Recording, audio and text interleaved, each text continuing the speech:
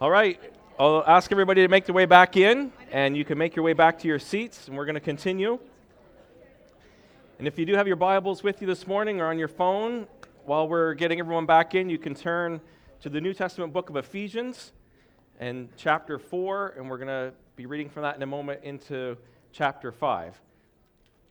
So glad that you could be here this morning. Once again, welcome to Christ Central Church. My name's Joe Crummy, and I'm one of the leaders here.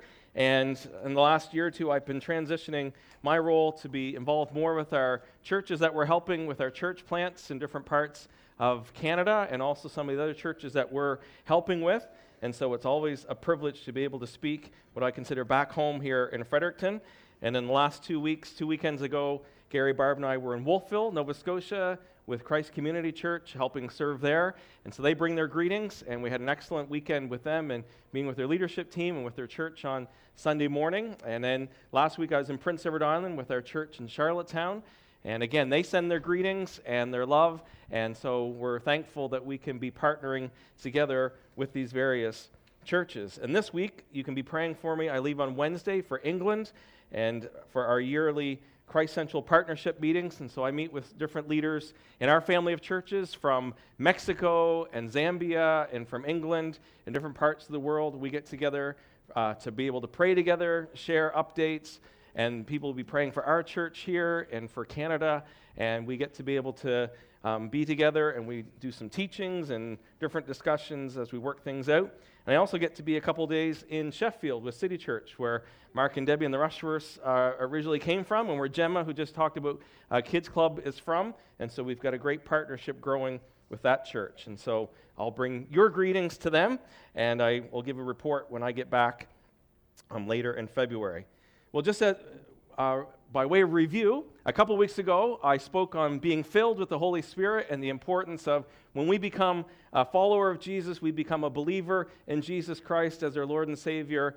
We are not to go it alone in trying to follow Jesus. So with Bronwyn coming, just giving us that picture of following Jesus up the mountain and trusting Him, He knows we can't do that on our own. So He gives us a helper, a teacher, a counselor, the Bible says, an advocate, the one who comes alongside, and that is the Spirit of God. God actually puts His Spirit to live in us as followers of Jesus. And that, folks, makes Christianity different from every other philosophy and religion on planet Earth, because God comes to dwell with His people.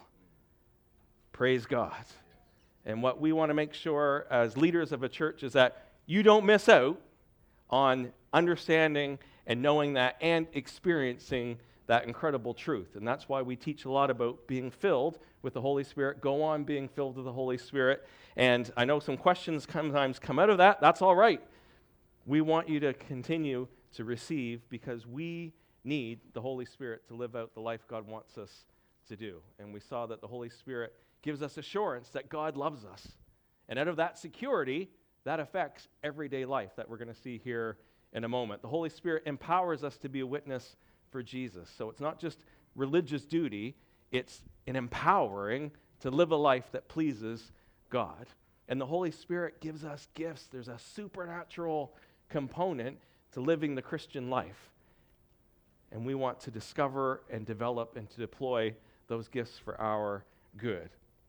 That's exciting. And Brent spoke last week from God's Word about obstacles to the gospel, and two of them being affliction and just all the different suffering and pain and different things that we go through, but also the friction that comes sometimes that becomes an obstacle. And it's not a matter of when those things, or if they're going to happen, it's when they're going to happen, and how do we handle those things. And this morning, I want to pick up really on that friction part, and just as we talked about being filled with the Holy Spirit, today I want to talk about the importance of understanding that we can also grieve the Holy Spirit.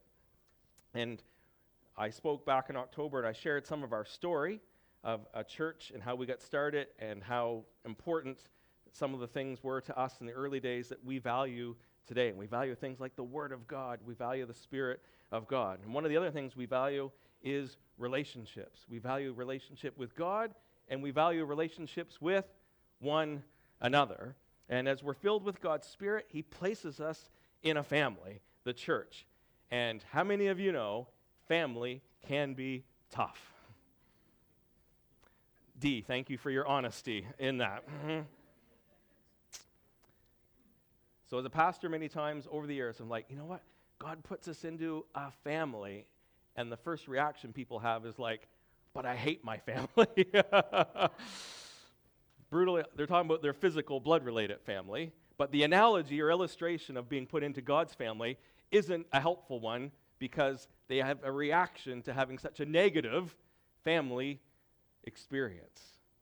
And a lot of times that happens, and we carry those things over into church life as well. And the Bible says that as a family of God, that another illustration Paul uses is we're a body with many parts. And as you know, because we're one body with many parts, sometimes we have friction amongst each other. We have doctrinal issues, we have philosophy issues, we have personality issues, we have misunderstandings. And as I was going back and reviewing over the past 20 years, some of the key messages that have stood out over time, one of them was on November 2nd, 2003, and the guys can attest that I keep notes, and everyone makes fun of me because I'm detailed, but I found my notes from that message on November 2nd, 2003, so only a few of you here probably today were actually in that meeting at our building on 487 Brunswick Street, and a guy named Joe Marcucci, who at the time was leading a church in New Hampshire in the States, came and spoke to us that weekend.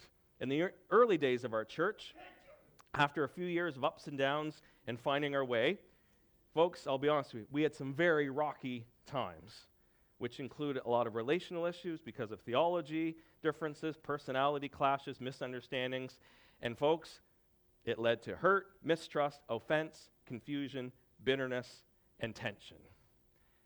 So when people say, I just want the good old days, I'm like, no, you don't.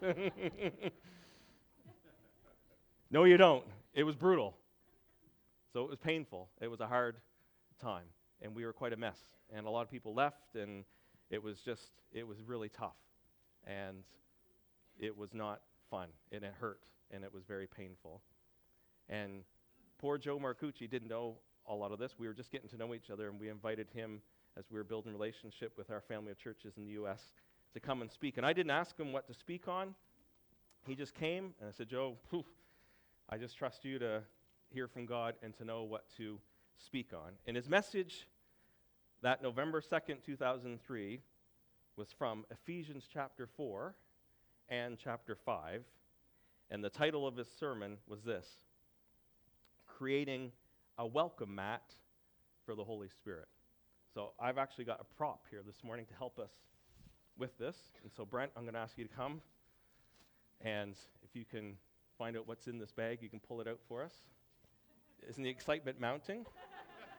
He gets to be Vanna White for a moment. Let's do this. Oh, the big reveal. You ready? You got to hold it up high. It's heavy, though. That's the only thing. Ta-da! In case you can't see that, and for those who are online, it is a nice, brand new welcome mat that we might have some contest to see who wins this afterwards.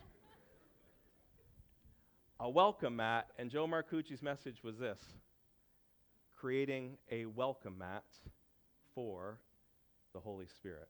So you got to bear with me because I can't, I'm like Moses, my arms are going to get too tired holding that up, so I'm putting it down there, but you've seen that, okay?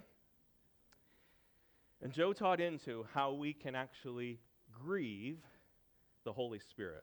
So a lot of time we hear about, we want to be filled with the Holy Spirit, we want to be empowered, which is all true.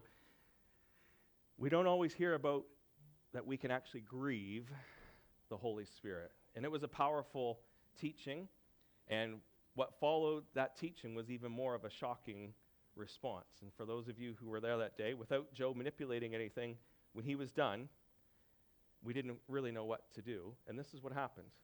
We were a smaller group back then, but one by one, people began just to stand up, like we would right here, and people began to apologize for maybe something they said, or a wrong attitude, or an offense. And people began giving forgiveness, and people began giving encouragement, and people began speaking love to one another. And that probably went on for, goodness, 30 or 40 minutes. I don't think I've ever seen anything like it. And God brought healing to this church family. And I believe our church moved forward in a different way from that day on. Folks, that's the power of the Holy Spirit. We want the power of the Holy Spirit. We want shriveled hands to go and be made well. Absolutely. But I'm telling you, it's just as much of a miracle for someone to forgive one another and to love and to move on. That is just as much a miracle with the help of the Holy Spirit.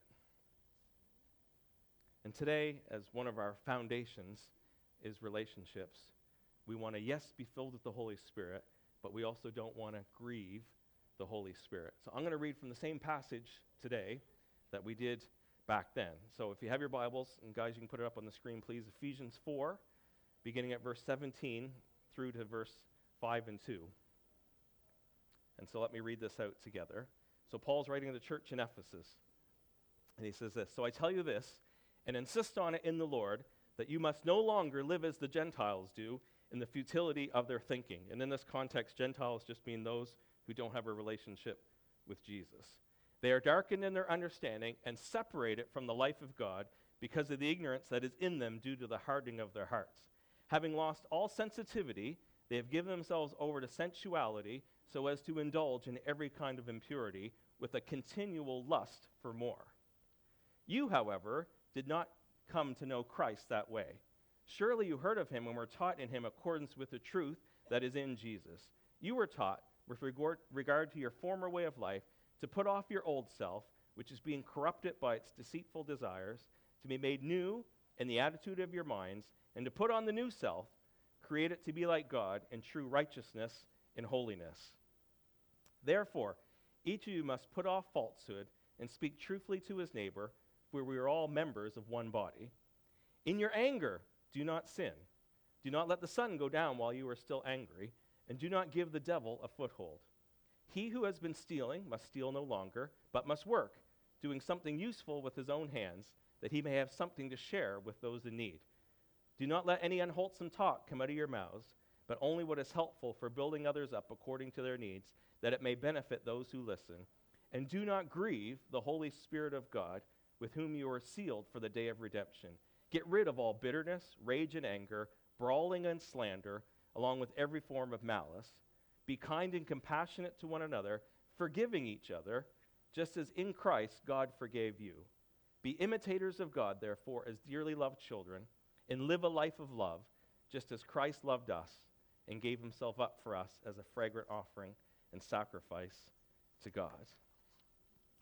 So, folks, today's message affects all of us, because in some way we all have relationships in our lives. So this might be a bit more applicable or pointed towards us as a church family, but it also applies to marriage, family life, single, if you're at work, your sports teams, whatever sort of area of life you might be in, and obviously our relationship with one another. And the key verse, verse 30, "Do not grieve the Holy Spirit of God, with whom you were sealed for the day of redemption."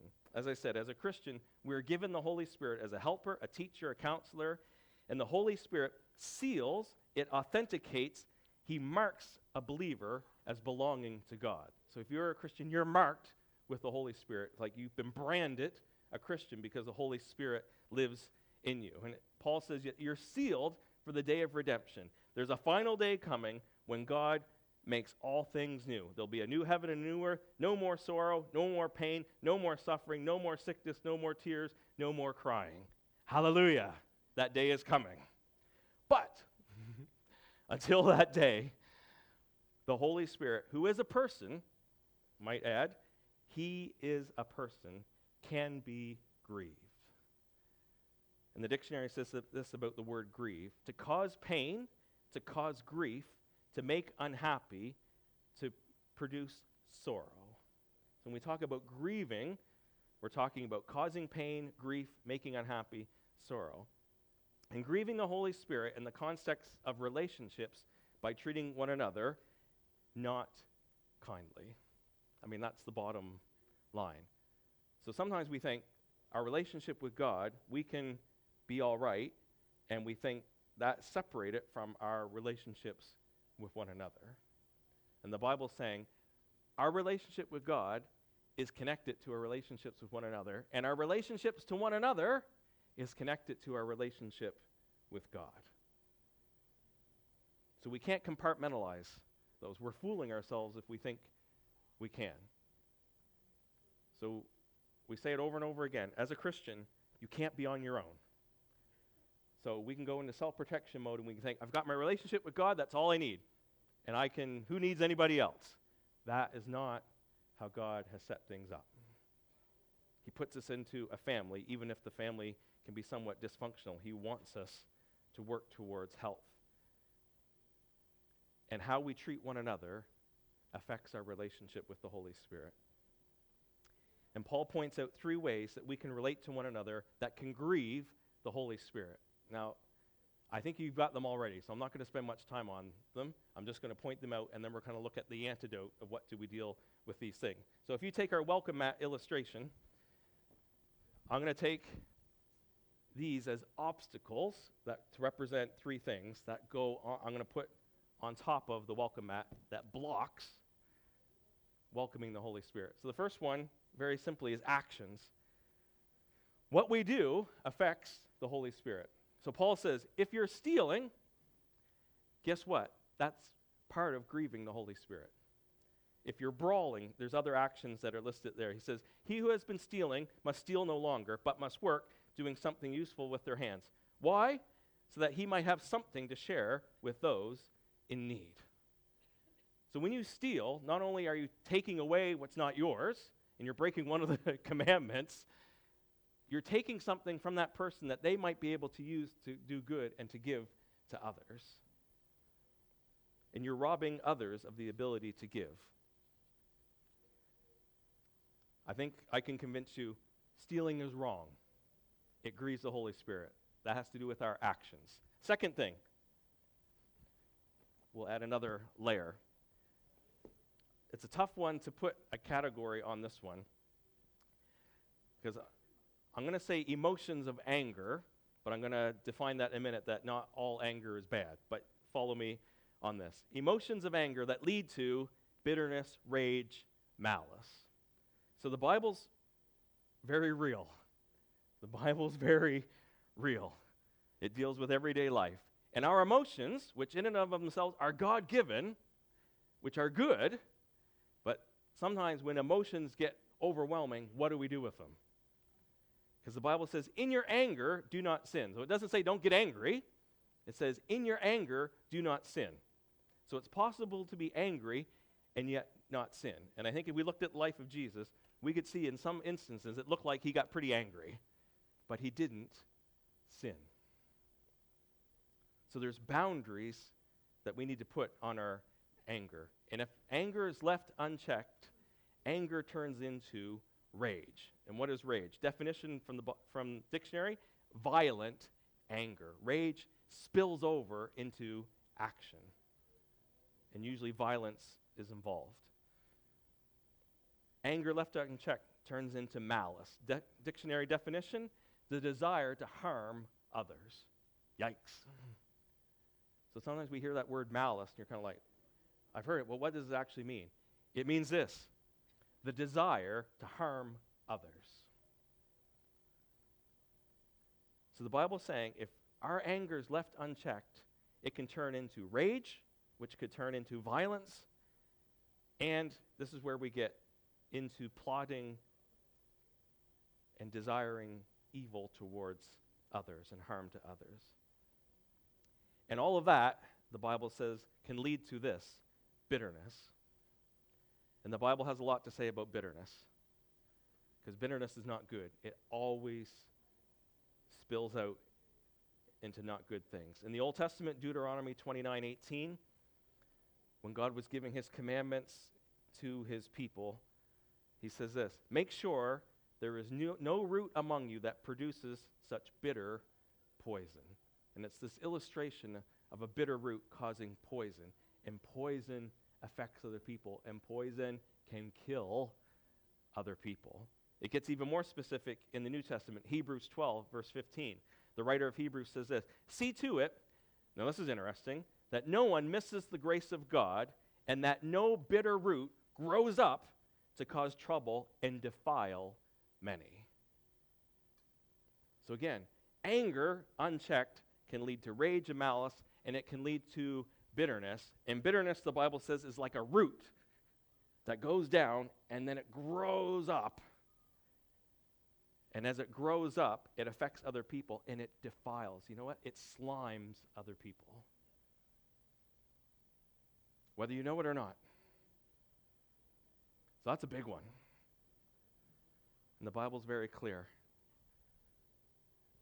See to it that no one allows a root of bitterness to grow up and to affect others and to defile others.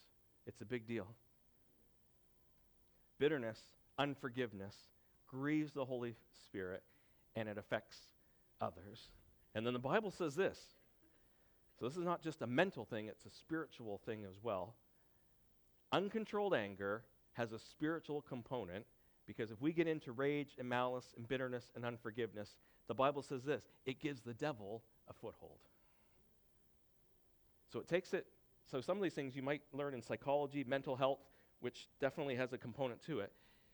As a Christian, there's a spiritual component to it as well. If we let these things grow in our heart, guess what we're doing? We're not giving a welcome mat for the Holy Spirit, we're giving a welcome mat for the devil. And the Bible says we can give the devil a foothold in our lives. And folks, I can guarantee you this, the devil's not satisfied with a foothold. He's going to work his way in. He wants the whole house. So this is real life stuff here, folks, that affects everyday life. And sometimes in church life, we can God, fill me with your Holy Spirit. Absolutely. But if we don't deal with the grieving the Holy Spirit, you're leaking big time. You can be filled, but if you've got a root of bitterness and all these different things, you're actually grieving the Holy Spirit, and you can wonder why. I wonder why my relationships are messed up. We're going to come to some antidotes in a minute. I'm just pointing out these are the things that can grieve and block the Holy Spirit. The third thing, this one's a bit flatter. It doesn't mean it's not any less important. Words. Paul says, do not let any unwholesome talk come out of your mouths. Put off falsehood. You know what put off falsehood means? It means stop lying. Slander. Dictionary definition, a false and malicious statement injurious to another person's reputation. I'm going to say that again. Your words, we can slander people, which is a false and malicious statement injurious to another person's reputation. We can say hurtful words that a lot of times have untruths or half-truths. And folks, in the world we live in our media and our social media and our blogs and the comment section on anything anyone puts, there's a lot of hurtful words being said. And there's a lot of slander. Good, it's fallen over. We're coming to the antidote. And if I can say it, just to give an example, we just thought of it this week. So Mark, in reaching out and praying for our government this week, reached out to the mayor, Mike O'Brien of our city, and just said, hey, we're going to be praying for the city this week. We're going to be praying for you. Is there anything we can pray for you for? And he replied, so we're going to share it so I don't feel it's inappropriate. And he gave some really good things to share for, and then for us to pray for. And then he said this as his last thing. And he just said, basically, the summary, you can pray for my family, for my wife and my kids, that they're protected from all the hurtful things that are said about me. Didn't Mark? That's what he shared. Folks, that fits right into here. And I'm just going to say, we might disagree with our government on the municipal level, the provincial level, the federal level. But folks, we got to be careful with our words. And we're going to come back. There's a right way to we're not a doormat and people just walk over us. There's a right way to express And sometimes we got to bring conflict because we disagree with things. There's a right way to do it. But please, please, please, with our words, both spoken and in print, be very careful what we say and the attitude in which we say it. Our actions, our unchecked emotions, and our words can all hurt others and grieve the Holy Spirit. Now, Joe Marcucci, when he was with us, he made this statement, which I didn't fully understand, to be honest, when he made it. And he said this: we are to have a parental view of the Holy Spirit. He said we're to have a parental view of the Holy Spirit. Now, Joe, at that time, was a dad. He had 6 kids. And in November of 2003, Angela and I had 1, and Micah was 11 months old, and he had no words yet. He had no siblings yet. So I had no completed parental view of life. It was forming as a parent, but I didn't have a bigger picture. Joe Marcucci, with 6 kids, had a fuller understanding of parental life. And what he meant by this is that now in 2018, Angela and I have 4 children, ages 15 to 8, and our parental view of our children is this: it hurts us when we see our kids fighting one another. It's frustrating. It is exhausting.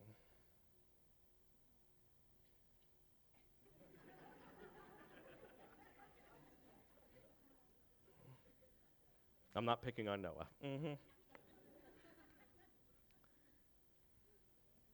And as a parent, when you see your kids fight, it hurts. And what you want to say to both of them is, you're my child, and I love you. And you're my child, and I love you. And I don't want to see you two fighting and hurting one another.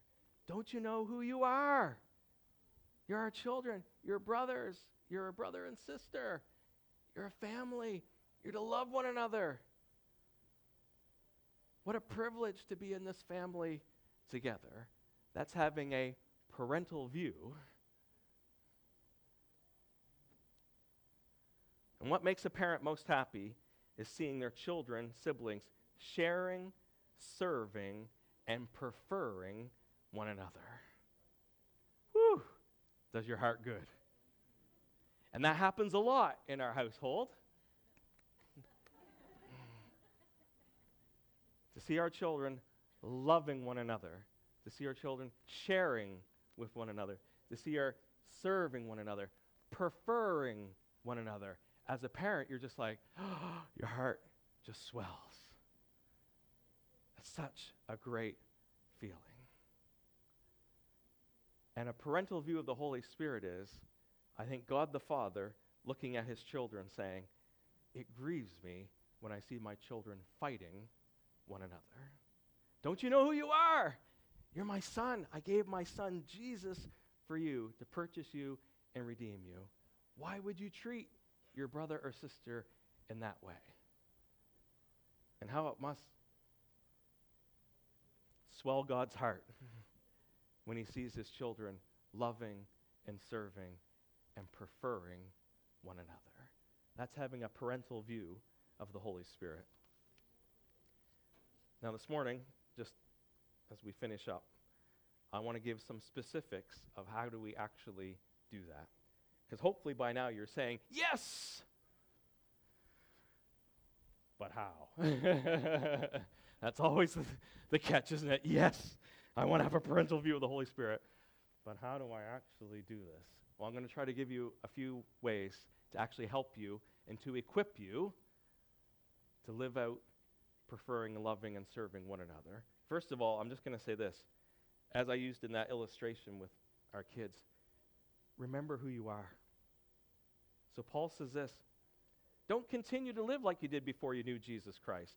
So don't go back to BC, before Christ. Before Christ, Paul says this, you were selfish regarding your emotions, your feelings, and your thinkings. Your hearts weren't connected to the life of God. Therefore, you chased after anything but God, and it didn't satisfy. You had a continual lust for more to fill this hunger. So before, when you didn't have a relationship with God, you went after everything. And it never satisfied, and you just found even more ways to try to fill that. But if you have a relationship with God through Jesus Christ, that affects our relationships with each other. And Paul says, now there's a truth that is in Jesus. Did you catch that phrase in Ephesians? Guys, can we just bring that up again? I think it's in the first part. He says, verse 21, surely you heard of him and were taught in him in accordance with the truth that is in Jesus. We believe there is a truth in Jesus that changes everything. And he says, you were taught with regard to your former way of life to put off your old self, goodbye old, and to put on the new self. Being a new creation is a gift from God, and it requires new thinking. He says this, to be made new in the attitude of your minds. And how do you get made new in the attitude of your mind? We need to read the Word of God. We need the Spirit of truth to help us. And one of the biggest parts, we get weekly preaching and teaching from God's Word that helps renew our minds. He says this, it's a choice. Put on the new self. It's a decision every day. It's a declaration saying, I am a new creation, created to be like God in true righteousness and holiness, and it's true. So Noah doesn't have to get up every morning and say, I'm going to tell myself today I'm a child of Joe and Angela. If I just think it and believe it enough, it will become true. It's already true. So it's not just trying to manipulate your mind to think something and wishful thinking. No, you're declaring what's already true. So Noah can get up and say, I'm a child of Joe and Angela Crummies, because he's declaring what is true. And folks, we need to take some action to declare what is true. And when you speak it out, your mind and your spirit and your emotions begin to line up with truth. But sometimes you got to speak it out. You got to talk to yourself. I know it's crazy, but you got to do it. In my words, actions, and all these things, I'm tempted to sin. Joe Crummy, I'm a child of God. I've been born again by the Spirit of God. Jesus Christ has purchased me with his blood. I'm a new creation. I throw off the old self, and I put on the new, and I clothe myself with new. And I'm not making up. It's true. This is who I really am. I'm a new creation in Christ. And therefore, I need to line up with this new creation. And I'm going to follow Jesus Christ, my new leader. And Holy Spirit, come and fill me so I can live a life that pleases God. And here are some specifics of how we do that. My point being, all throughout Ephesians, Paul's saying this. This is who you are. Now that you know who you are, be who you are. He always deals with who you are first, and then comes the action. Here's the specifics of knowing who you are in Christ, therefore be who you are. So I'm going to throw off the first thing off of our welcome mat. Actions. We need to replace our negative sinful actions with positive godly action. So Paul says this, go from stealing to working. He doesn't say, stop stealing. He says, stop stealing and work. He replaces the negative with the positive. And folks, can I just say this? Sometimes you might be sitting here this morning, you might be like, I don't steal. Well, think about this. Stealing takes on a lot of different forms. So I'm going to just throw a few things at you, make sure that we all kind of feel included, okay?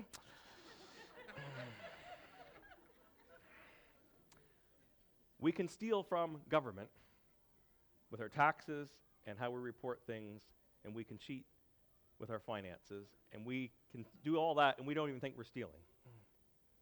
At business or work, if we're lazy and we don't work very well and we just put in the minimum effort, you know what? We're actually stealing from our employer. Sometimes we steal money. Sometimes we steal tools. Sometimes we're absent from things. Folks, that's all different ways of stealing. So I feel like sometimes we talk about stealing, we're like, well, I don't steal. I've never stolen a car. Like, we exclude ourselves from thinking, folks, there's all kinds of different ways.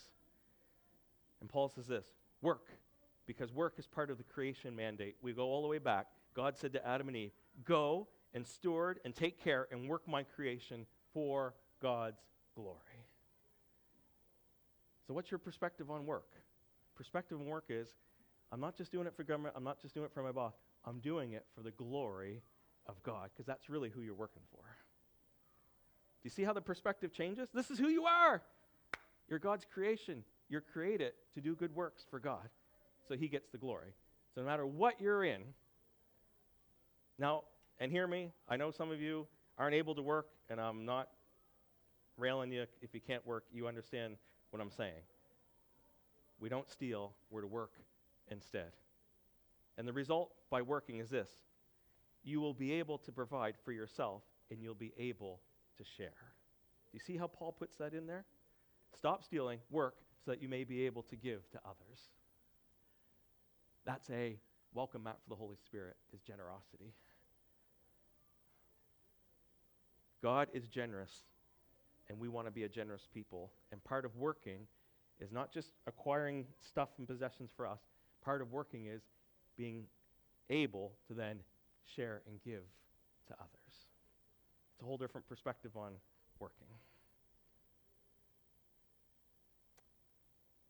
That is removing a barrier from the Holy Spirit to work in our lives. Second, I'm going to spend more time on this one.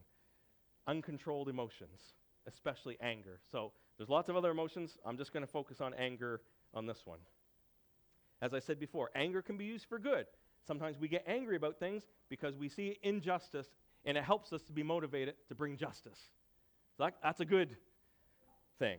Sometimes anger can turn bad when we want to seek and we plot revenge on somebody who maybe has hurt us. And as I said before, we need to put boundaries on our anger so that our anger is not unleashed with chaos, but our anger is channeled in a healthy way. So here are some things I'm going to give you. First of all, I'm going to describe a couple different people.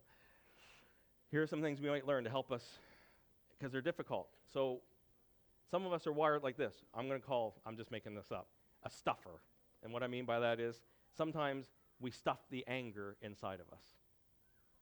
So sometimes anger is not healthfully expressed, and these emotions are stuffed inside, and they can get internalized. And the results are this: we can feel very stressed out. A lot of time with physical issues. We have headaches, high blood pressure, ulcers, and sometimes when we internalize things and we don't let it out in a healthy way, anger festers and it grows, and it leads to hate, unforgiveness, bitterness. And as I said, you're either going to blow up sometime or it's going to cripple you. So seriously, folks, people have heart attacks because they have so much anger inside and they've never let it out. It internalizes in them, and it's going to come out, and it cripples them. Or people go ballistic sometimes. You're like, what in the world was that? And in the States, that's what happened a lot of times. The first time it happened, do you remember post office? And the term going postal came from that. An enraged postal worker went and ballistic and killed people at his workplace. And the phrase going postal came out of that. So I've heard people say, man, somebody went postal at work today. It's not a helpful phrase. It's not a good phrase. What they mean is somebody blew up. And a lot of times when they blow up, it has nothing to do with, it's out of proportion to what the circumstance. That's years of anger ready to explode. Now, we also have this. We have punchers. So we've got stuffers. I'm going to stuff it all in. And we've got people, there's no stuffing going on. They're just swinging haymakers all the time. They have no problem expressing their anger. It's not held in. It's immediately expressed. And people lash out, they punch, they kick, they swear, they shout. It's full of sarcasm, and it usually ends in violence. And Paul has two warnings. In your anger, do not sin. And he says this, and don't let the sun go down while you're still angry, and do not give the devil a foothold. So there's a lesson right here, and here's one of my practical things. I'm going to give you some, hopefully, tools to help you deal with some of these things. First, the principle of the immediate response. So if you're taking notes, the principle of the immediate response. What does that mean? We need to deal with issues at the beginning versus letting issues boil and fester. We have to deal with issues at the beginning versus letting issues boil and fester. Now here's my parentheses, okay? We need to have wisdom to know the difference between a major issue and a minor issue. So you might want to ask yourself this question. Is the issue I'm dealing with really that important? Is it going to be that important 5 weeks from now, 5 months from now, 5 years from now? So you might want to just give yourself a little self-check that if you're ready to go ballistic about something, you might just want to simmer down and say, is this really a major issue or is it a minor issue? And folks, a lot of times, guess what? They're minor issues. And I'll give you some other ways to handle that. There are different ways this immediate response gets worked out. So here's some real-life principle things you can do. So if you're saying, okay, Joe, yes, but how? Here's some of the hows. They're going to sound cliche. They're not. They're true. First one, and the answer is always C, go to Jesus. It is. Go to God. Vent. Plead. Be honest with God. Say, God, help me. God, that wasn't fair. God, I'm upset. God, I'm angry. God, I'm really ticked off at this person. God, you got to do something. God, there's an injustice. God, help me. God, what do I do? Who are you going to first? God.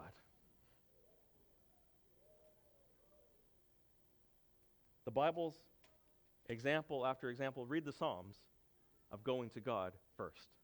So before you vent online, before you vent to others, before you vent wherever, you vent to God. And a lot of times, guess what? You've dealt with the problem. So you're not stuffing it in. You're not punching out to others. You need to get alone with God, and you need to be honest with God. And you got to say, God, this really hurts. God, is this a major issue or a minor issue? God, I need your wisdom.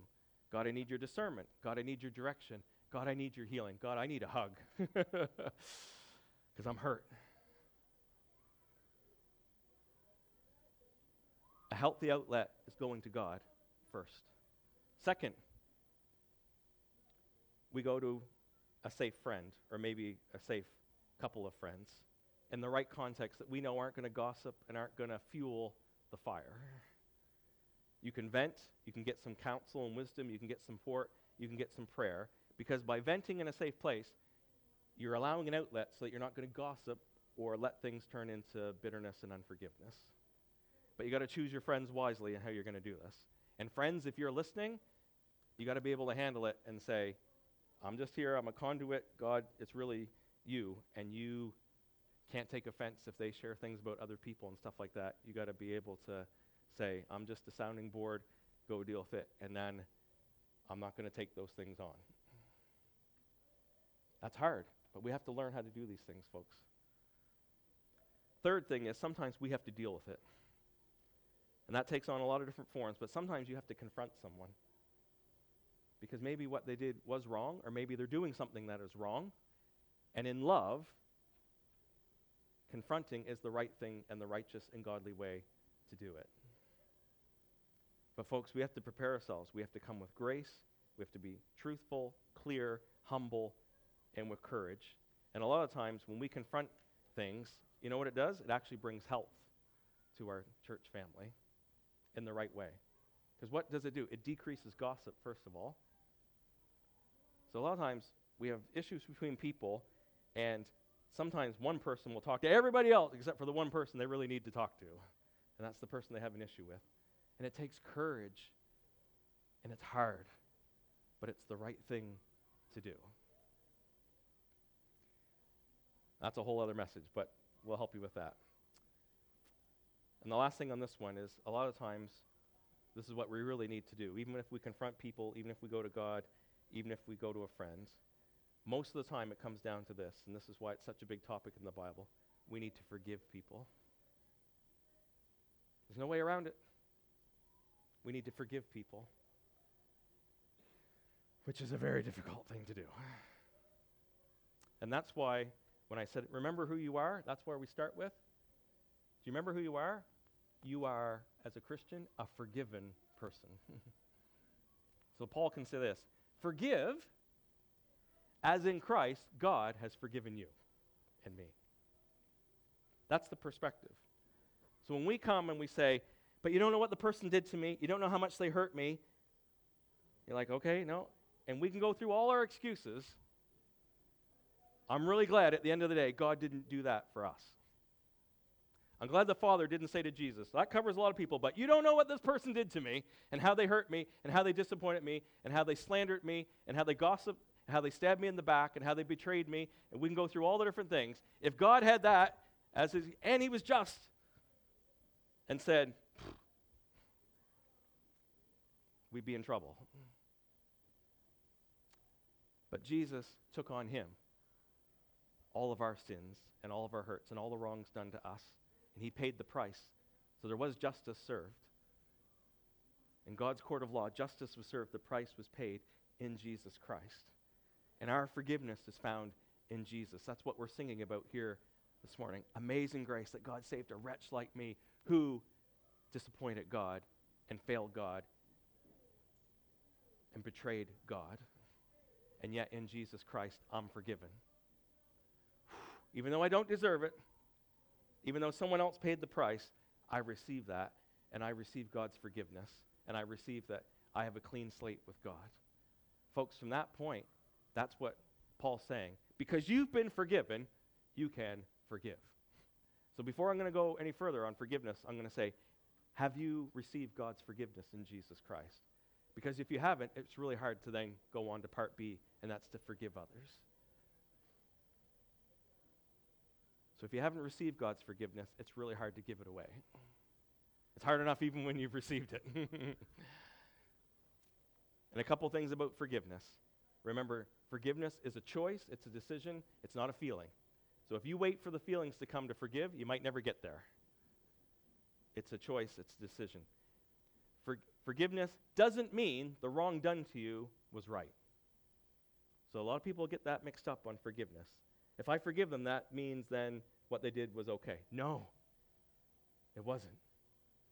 So I've used it before with our kids growing up. Our kids would hurt one another, and we'd say, you need to ask for forgiveness. And the other kid would say, no, it's okay. No. What they did was not okay. So when you forgive someone, you're not saying what they did against you was okay. Do you see the difference? You're still choosing to forgive, and that person's still accountable to God.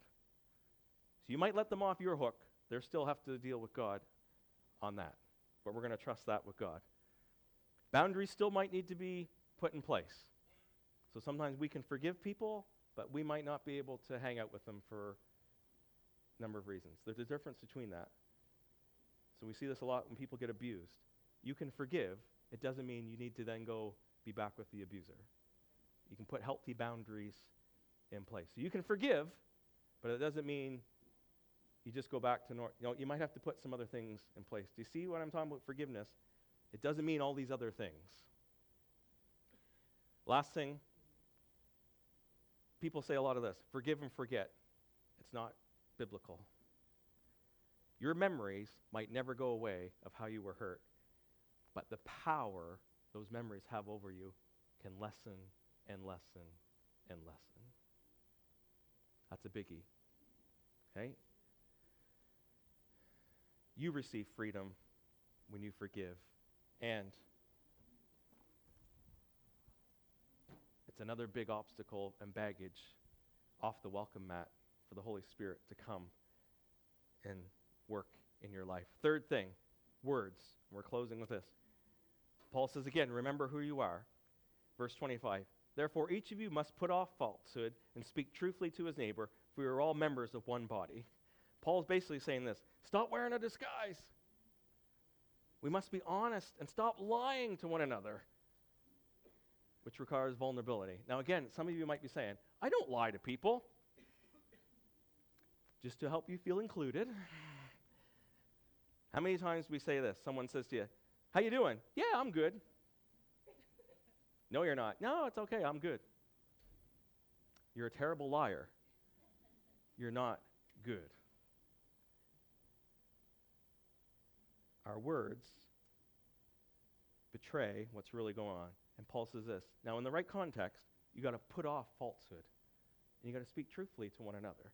Now, I'm not saying that you got to have some self-awareness with this, okay? There's a time and a place to share, and there's a context. But maybe at life group, it's a good place to say, guys, I'm really struggling. Or maybe one-on-one with somebody with that group of 2 or 3. You need some friends. You need to be in a body, in a family. But somewhere you need a context where you can put off falsehood and not wear a disguise and be honest with one another. Verse 29, do not let any unwholesome talk come out of your mouths, but only what is helpful for building others up according to their needs, that it may benefit those who listen. This is a very fascinating one to me. You can say, okay, don't let any unhelpful, but again, it's replaced. Only what is helpful for building others up according to their needs, that it may benefit those who listen. Do you think in our culture most people are actually concerned about what the other person's needs are when they're speaking? Nope. So Paul's saying, slow down, and he's saying this. Only say what is helpful to build others up according to their needs, that it may benefit those who listen. So you got to stop and you got to say, you know what? I need to observe and get over myself and listen and ask, what do other people need? Because other people might need encouragement versus discouragement. And we need to say words that are going to bring courage. Sometimes people need truth versus lies. So I talk to a lot of people. I feel ashamed. And they're believing lies. And we need to speak truth that builds them up and it's going to benefit them who are listening. Sometimes people just need love. Be kind and compassionate.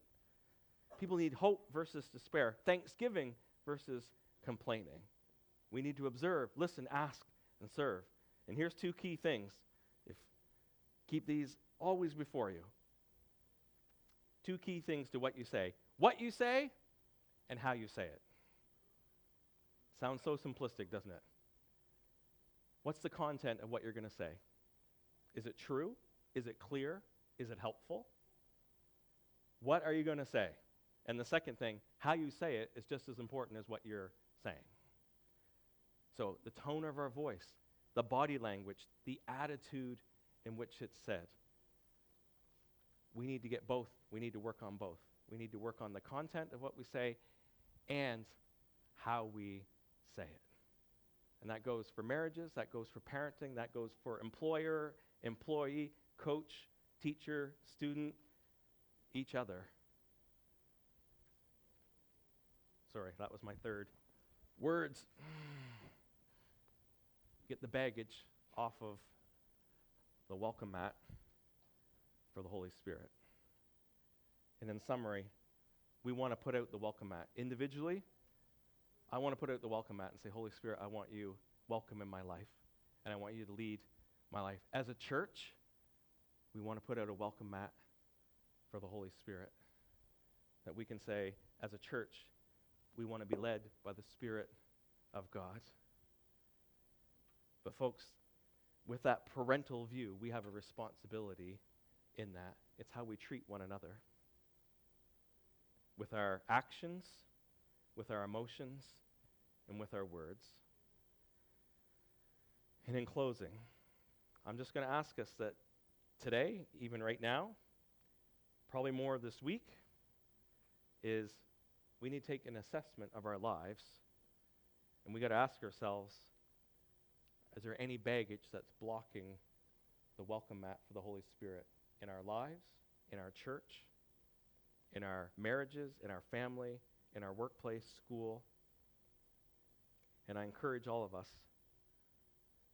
the antidote always starts with Jesus, that we come to Jesus.